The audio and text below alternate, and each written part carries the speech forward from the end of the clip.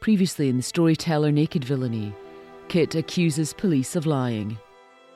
It is highly unlikely that there was any blood or any watch strap. I think that you're stringing me along. Detectives challenge his trip to Edinburgh after Brenda's murder. Do you not think this whole trip to Edinburgh on the 14th of July is a bit bizarre? No. And Kit blames police for the green paint being found at the murder scene. If the police had scratched my car and left paint residue in Allen Street, I really wouldn't know. But after this interview, I wouldn't put anything past them. It's taken 45 years to bring a killer to court, and for the first time in UK history, you'll hear the full murder trial and witness justice being done. It was a brutal murder of a brilliant woman who was a rising star in genetic research. It would now be almost like a script from Morse. The investigators swarming over the dreaming spires of university land. There was kind of palpable feeling of evil in the air. I was told it was just a massive blood in here. 2 decades on from confronting evil. Did you kill your ex-wife Brenda Page? Evil is being confronted by the law. Did you kill him? No. She knew it was coming. He said he was going to kill her. If he killed her, he would do it so that nobody would know. Will his true nature be unmasked? Are you familiar with the tale of Dr. Jekyll and Mr. Hyde? And can Brenda's own words help secure her killer's fate? A letter of a death foretold. This is the storyteller, Naked Villainy, written, produced and edited by me, Isla Traquair. It's day 8 of evidence, having lost a day previously due to the non-attendance of a juror. And this was the day everyone had been waiting for. Would Kit Harrisson be giving evidence? My guess, and the overall feeling among the journalists, was that he would. However, an accused has no obligation to do so, and may be advised not to. I went to the nearby cafe in the morning, where I went most days, and sat with fellow journalist Alison. We'd often see the whole defence team in there, but we'd keep a polite distance to respect the boundaries. However, I had a feeling that my instinct was right. As usual, the tannoy announced the case was being called in Court 1, and we shuffled up 2 flights of stairs, along with the 82-year-old murder accused, and waited for the defence case to begin. Good morning, ladies and gentlemen. Now, Mr. McConaughey. Yes, my lord, this is a case in which the defence will lead evidence, and I'd call the accused. Dr. Harrisson, would you please come to the witness box? Dr. Harrisson, would you take the oath or would you prefer to affirm? Affirm. Would you repeat after me? I solemnly, sincerely and truly... I solemnly, sincerely and truly... declare and affirm... declare and affirm... that I will tell the truth... that I will tell the truth... the whole truth... the whole truth... and nothing but the truth. and nothing but the truth. Thank you. Now, Dr. Harrisson, you've heard me say this to all the other witnesses, and you're in absolutely no different position. If during the course of the questioning, at any point a question is asked and you don't hear the question or you don't understand the question for whatever reason, we'd just like it to be repeated. Please just say so, and I'll make sure that happens. Do you understand? I do, my lord. Secondly, you will also appreciate how important it is that we hear what you have to say. So if you can do your best to keep your voice up and direct your voice into the microphone, they seem to be slightly low, and perhaps the court officer can assist us by adjusting them up a little bit. There was a murmur about dodgy knees, and it was decided he should sit. A fair request, knowing this was likely to take some time. I understand you prefer to sit, Dr. Harrisson. Why don't you try sitting down and we'll see what the lines of sight are like. Ladies and gentlemen, are you still able to see Dr. Harrisson? Very well. We'll proceed on that basis. Standing up, we'll proceed on the sitting basis. Is that your... if you would prefer to sit, Dr. Harrisson, please do so. Thank you.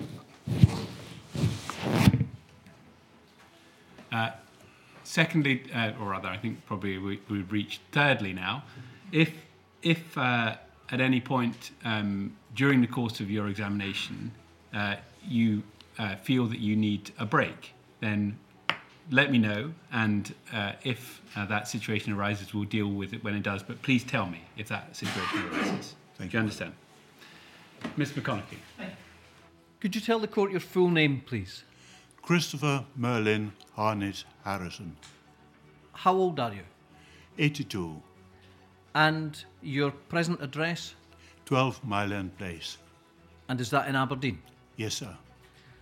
Are you now retired? I am. What did you do? Research scientist. What was the last post you held? Translator, sometimes for the United Nations, sometimes for Reader's Digest. And where was that? In The Hague. Now, so far as your education was concerned, where were you born? Ripon in Yorkshire. And did you live there throughout your childhood? Not at all, sir. My father was on tank exercises during the war, and I was born in Ripon in 1940. And where were you brought up? During the Blitz, we had a different address almost every 2 weeks. Eventually, did you go to university? I did. I went to Queen's College, Cambridge. And when was that? That was in 1959. And what did you study at Queen's College in Cambridge? Natural sciences. Natural sciences. What does that involve? The study of 3 different disciplines. I studied zoology, botany, and geology.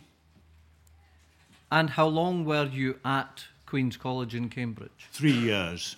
Sorry, I didn't catch that. 3 years. And what did you do after that?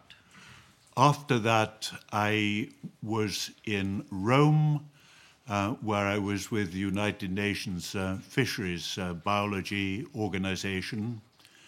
And I then went on to join the Navy and worked for the Admiralty for some 4 or 5 years. When did you come out of the Navy?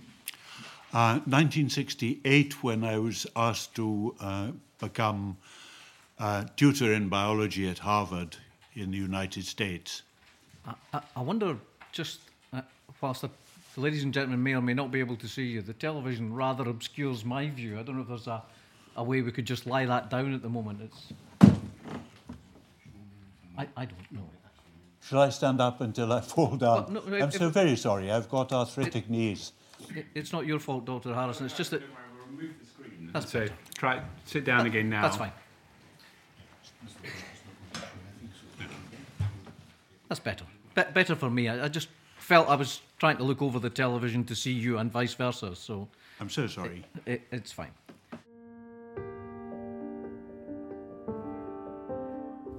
You might have noticed I'm letting you hear everything, because I think you'll get a truer insight into the court process and also Kit Harrisson's character by letting you hear these interactions and how he responds so apologetically.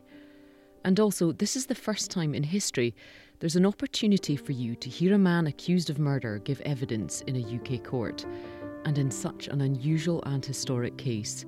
Sorry, so you said that you left the Navy when you were asked to... Become a tutor in biology at Harvard in 1968. That's September 1968. And how long were you in Harvard for? Something like 3 years. And I returned to Britain in November 1971. By that time, by November 1971, had you met Brenda Page? Never at all. I first met Brenda Page in May the following year. So May of 1972? No, I'm so sorry. I came back in November 1970 to Britain. I then got a job at the Varus Research Institute in Glasgow, and I first met Brenda Page in May of 1971. Right. And when you met Brenda Page, what was she doing at that time? She was studying for her PhD in genetics, and the genetics tower at the bottom of Church Street in Glasgow was joined to the Department of Virology by a bridge. And is that where you met her? I first met her in the Paternoster, which is a kind of moving box lift, continuously going round and round. And as a joke, I remained standing in the Paternoster and went right down to the bottom and suddenly appeared out of the bottom while Brenda Page was waiting for the Paternoster together with her friend Adrian Jessup, and they both burst out laughing. After you met her in 1971, did you and she form a relationship? We did. Do you know when that started? I would think at the beginning of June 1971. You said she was studying for her PhD. Did she complete her PhD? She did. She was doing a lot of fluorescence microscopy, and sometimes she would spend nearly the entire day with a fluorescence microscope, peering down the microscope and taking photographs of chromosomes. And do you know when she completed her PhD? I believe that she graduated in 1973 from Glasgow, having started, I believe, in 1969. So far as the subject of her PhD and the subject of your PhD subsequently, were they the same, different? Not at all. They were entirely different. When did you and Brenda Page decide to get married? We decided to get married in April of 1972 and married in May of 1972. And where did that marriage take place? That marriage took place in the Church of St Mary Le Tower in Ipswich. And is that where Dr Brenda Page was from? That was where Dr Page was from. So far as the wedding is concerned, did you stay down there with members of her family before the wedding? We stayed down there with members of her family, and my parents, I think, stayed in a hotel in Sudbury.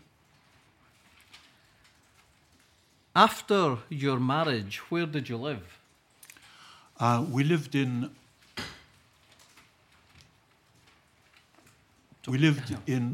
my house in West Savile Terrace in Edinburgh, where we had been living since the end of 1971. And when you were living in Edinburgh at that stage, where were you working? I was working in the Department of Physiology in the University of Edinburgh. And where was Brenda working? She was working in Glasgow. Is that in the same post she was when you met her? Exactly. After your marriage, how did the marriage go so far as you were concerned? Happy. Did you and Brenda Page want to have a family? We did. We wanted to have children. On her birthday in 1973, she gave me a book of photographs entitled Baby Animals, and I got the hint she was wanting to have children. And did you and she have any success in that regard? We didn't. We went to attend a lecture given by Roger Short of the Department of Fertility, who gave a public lecture in Edinburgh entitled How to Get Pregnant. But you didn't have any success in relation to We that? didn't. Did the marriage remain happy? It did. Brenda, after her graduation, was offered a job in Aberdeen, which she took, I think, at the end of 1973, and I started house hunting with her in Aberdeen from the end of 1973 until the middle of 1974. when she was offered that job in Aberdeen, well, at that point, where were you working?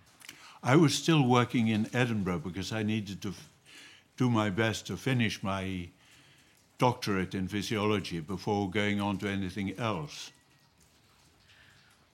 When Dr. Page got the job in Aberdeen, did you and she move to Aberdeen? She stayed for, I think, 6 months with a Mrs. Stewart on the Great Western Road in Aberdeen, and we both of us house hunted at the weekends. And did you eventually find a property to buy?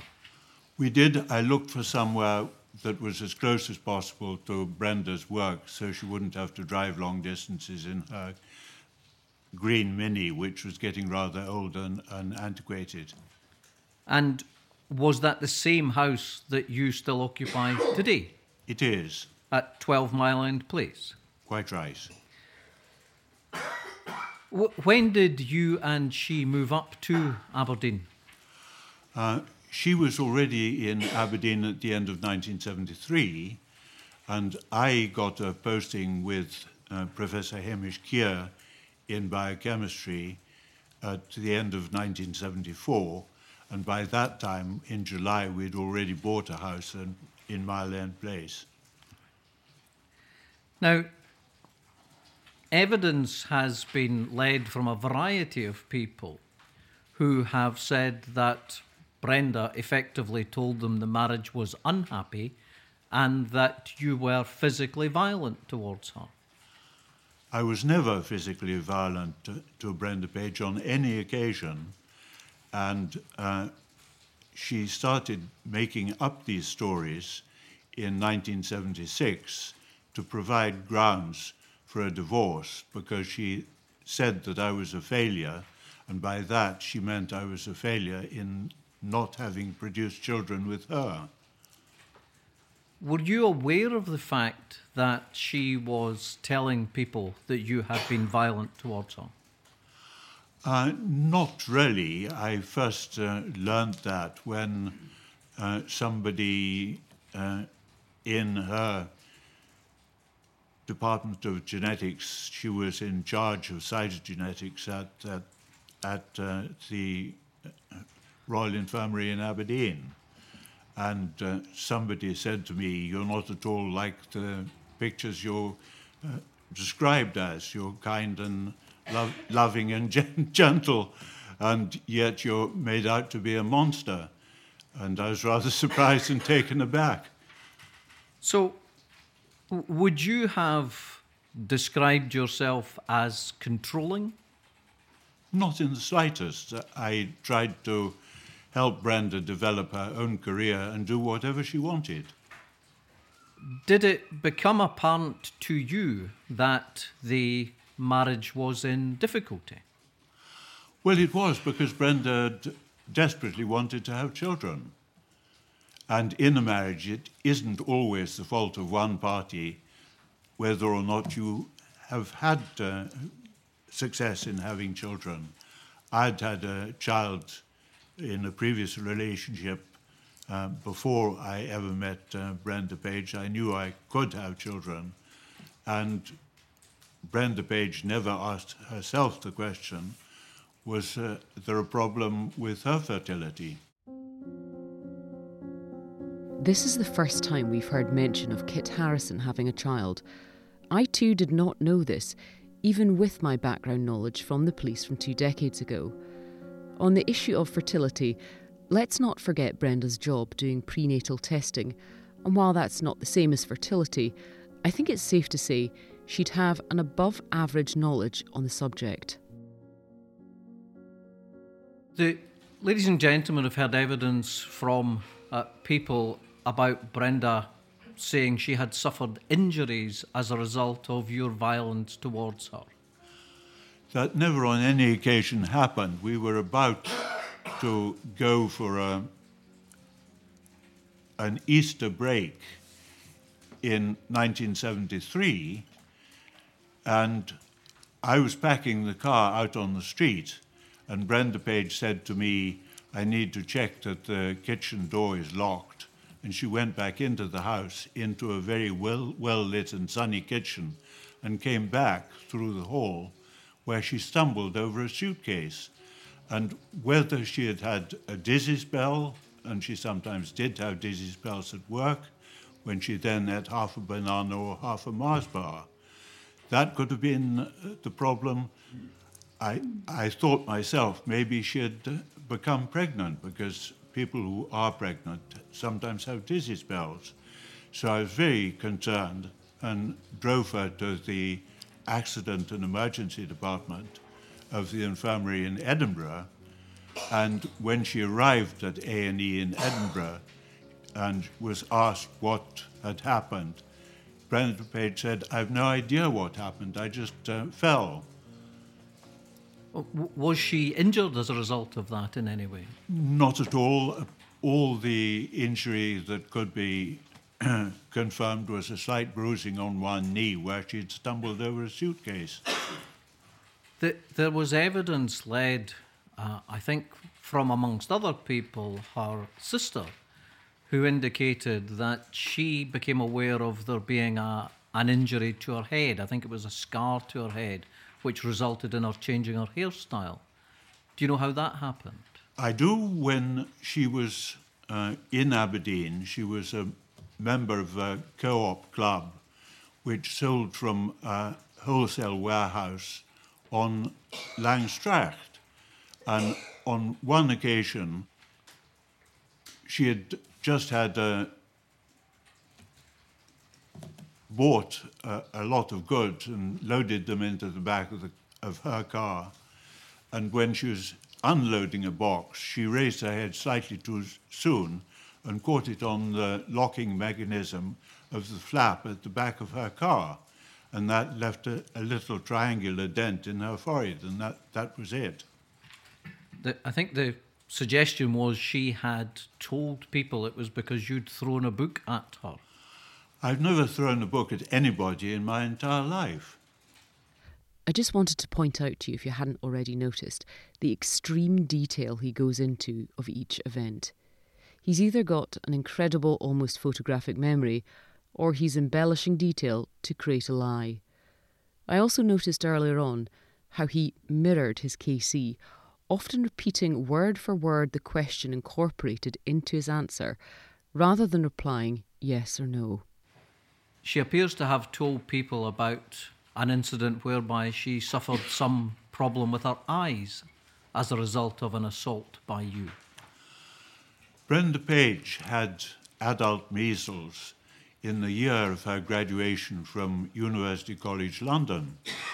And she was very ill indeed, and they allowed her to take the examination, I believe, from the infirmary in UCL. And so they made a special exam room where she took her exams, and because it was peaceful and quiet, she did very well with her exams and got a first-class degree. What's the connection between that and the connection eyes? Between that and the eyes is because measles gives little lesions on the skin. It does exactly the same in the back of your retina. And with adult measles, people can sometimes, with a serious attack of measles, go completely blind. And so I was extremely worried when she was doing too much microscopy at the Department of Genetics and made an appointment with the ophthalmologist, J. Stanley Kant, who said that there was no mention of any domestic violence at all. He had simply been able to confirm that there were small lesions at the back of the retina of the kind that people get when they've had adult measles. Did you ever assault her, causing her to have any kind of injury to either her head or her eyes? Never. There was evidence led before the ladies and gentlemen from a lady who said that she was present in your house when you threw, if I noted her evidence correctly, 6 cups of tea over Brenda. I don't believe that Diana Davey, and that was the person, ever visited us in Edinburgh. I can't recall any occasion where she visited.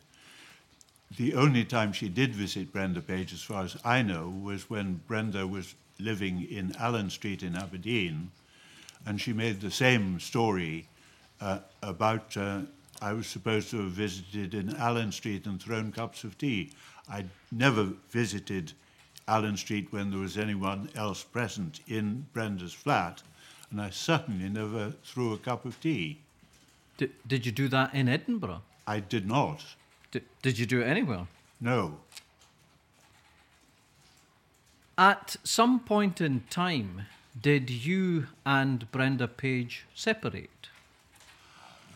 We did. We separated on a Sunday, the 20th of June, 1976. By that stage, you'd been married for about 4 years? Yes. And what were the circumstances of the separation?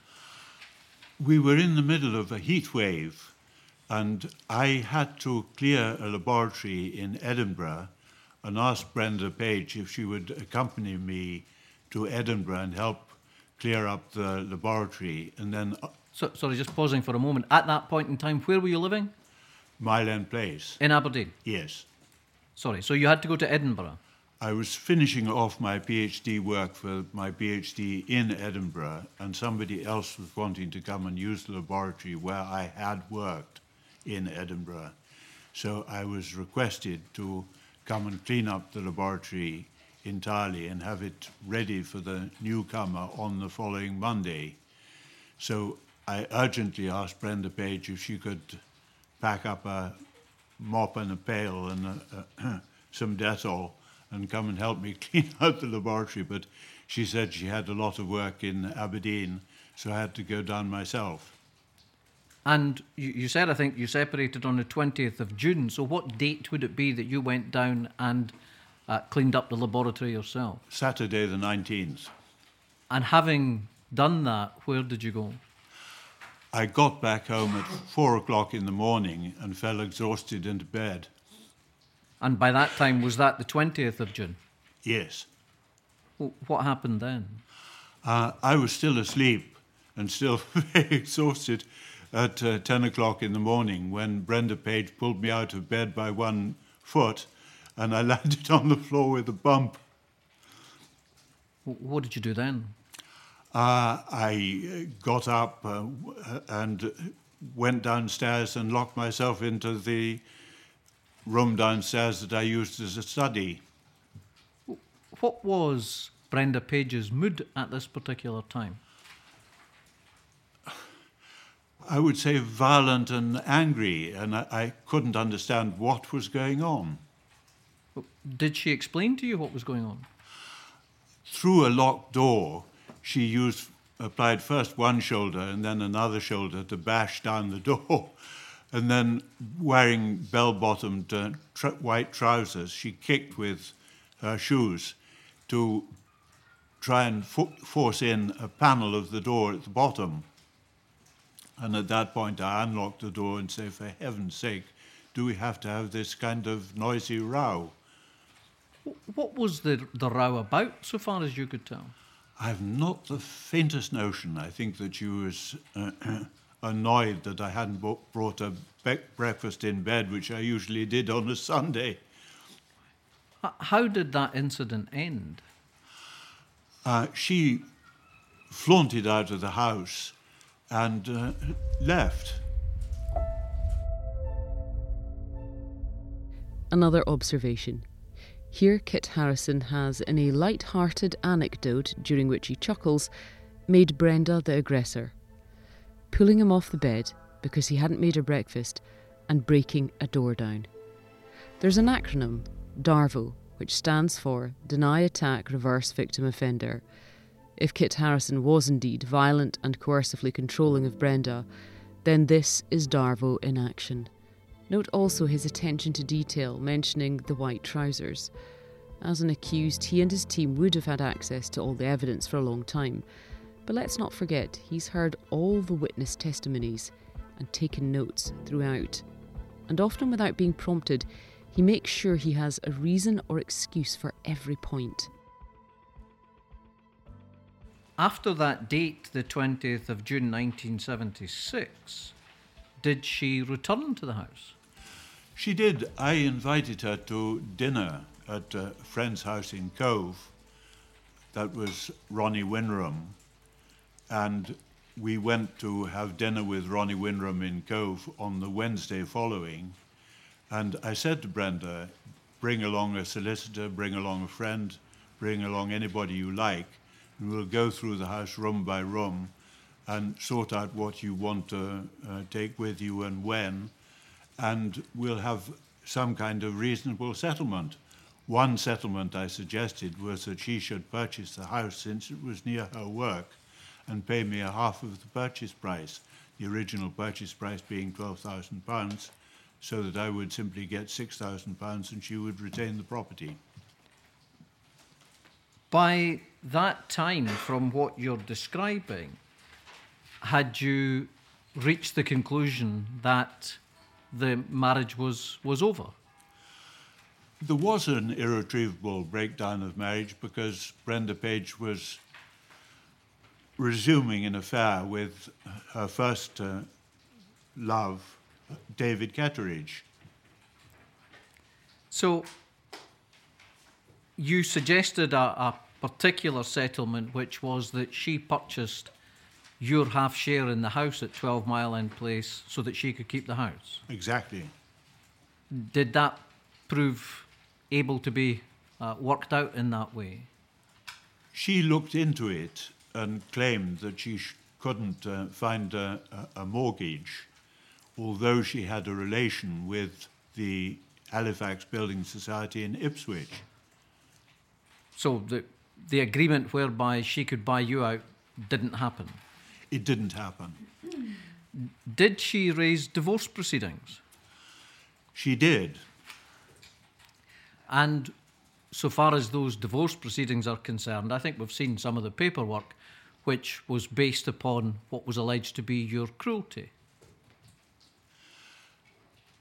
In order to give grounds of cruelty, Brenda Page used her medical records and every minor incident in the past 4 years she built up to make it look as though it was an incident of cruelty, which it most certainly was not. Did you defend the divorce? I never even saw the divorce papers because they were never delivered to me. They were delivered by post, and Brenda Page was there when they were delivered. And because she knew I was away the following Monday, she suggested they should be redelivered the following Monday. And they were then eventually affixed to my front door by the sheriff's officers in D Street. Well, where were you at the time? I believe that I was staying with my parents in Basingstoke, but shortly after that I went for a holiday with my father and my brother to the Isle of Skye. We know, I think, from some of the paperwork and the evidence that's been led in the case that eventually negotiations took place whereby a financial settlement was agreed between you and Brenda Page. Indeed. And what I think we understand to have happened was that you paid her £6,000. I made an initial payment of £6,000, but I then got a mortgage for £9,000 and paid her £9,000 in total, which was the sum that she had paid to purchase her new house in Allen Street. There was no evidence of this extra payout, and nor did he have to prove it or anything else. This was Kit Harrisson's opportunity to weave his tales, all with the purpose of creating doubt. A reasonable doubt, and there was a long way to go, including the reason Brenda took out an interim interdict. In the next episode of The Storyteller, Naked Villainy, Kit Harrisson echoes the tabloid headlines describing Brenda as having a double life. Thought that as a well-paid university lecturer, that it wasn't a good thing to be leading a double life. as somebody who in the evenings worked for an escort agency. How he spent his evening the night Brenda was killed.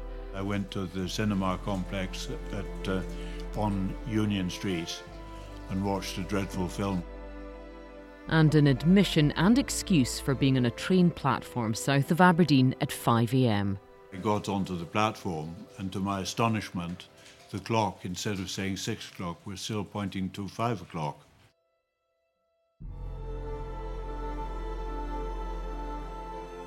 If you've enjoyed this episode, please rate and review, as it makes a huge difference to guiding people to hearing this important story. This is an entirely independent production, and your support is greatly appreciated. And if you want to hear exclusive interviews, longer episodes and insights, please head to the Patreon. The link is in the show notes. Thank you again for listening. This is a piece of history, and you are for the first time in this format witnessing justice being done.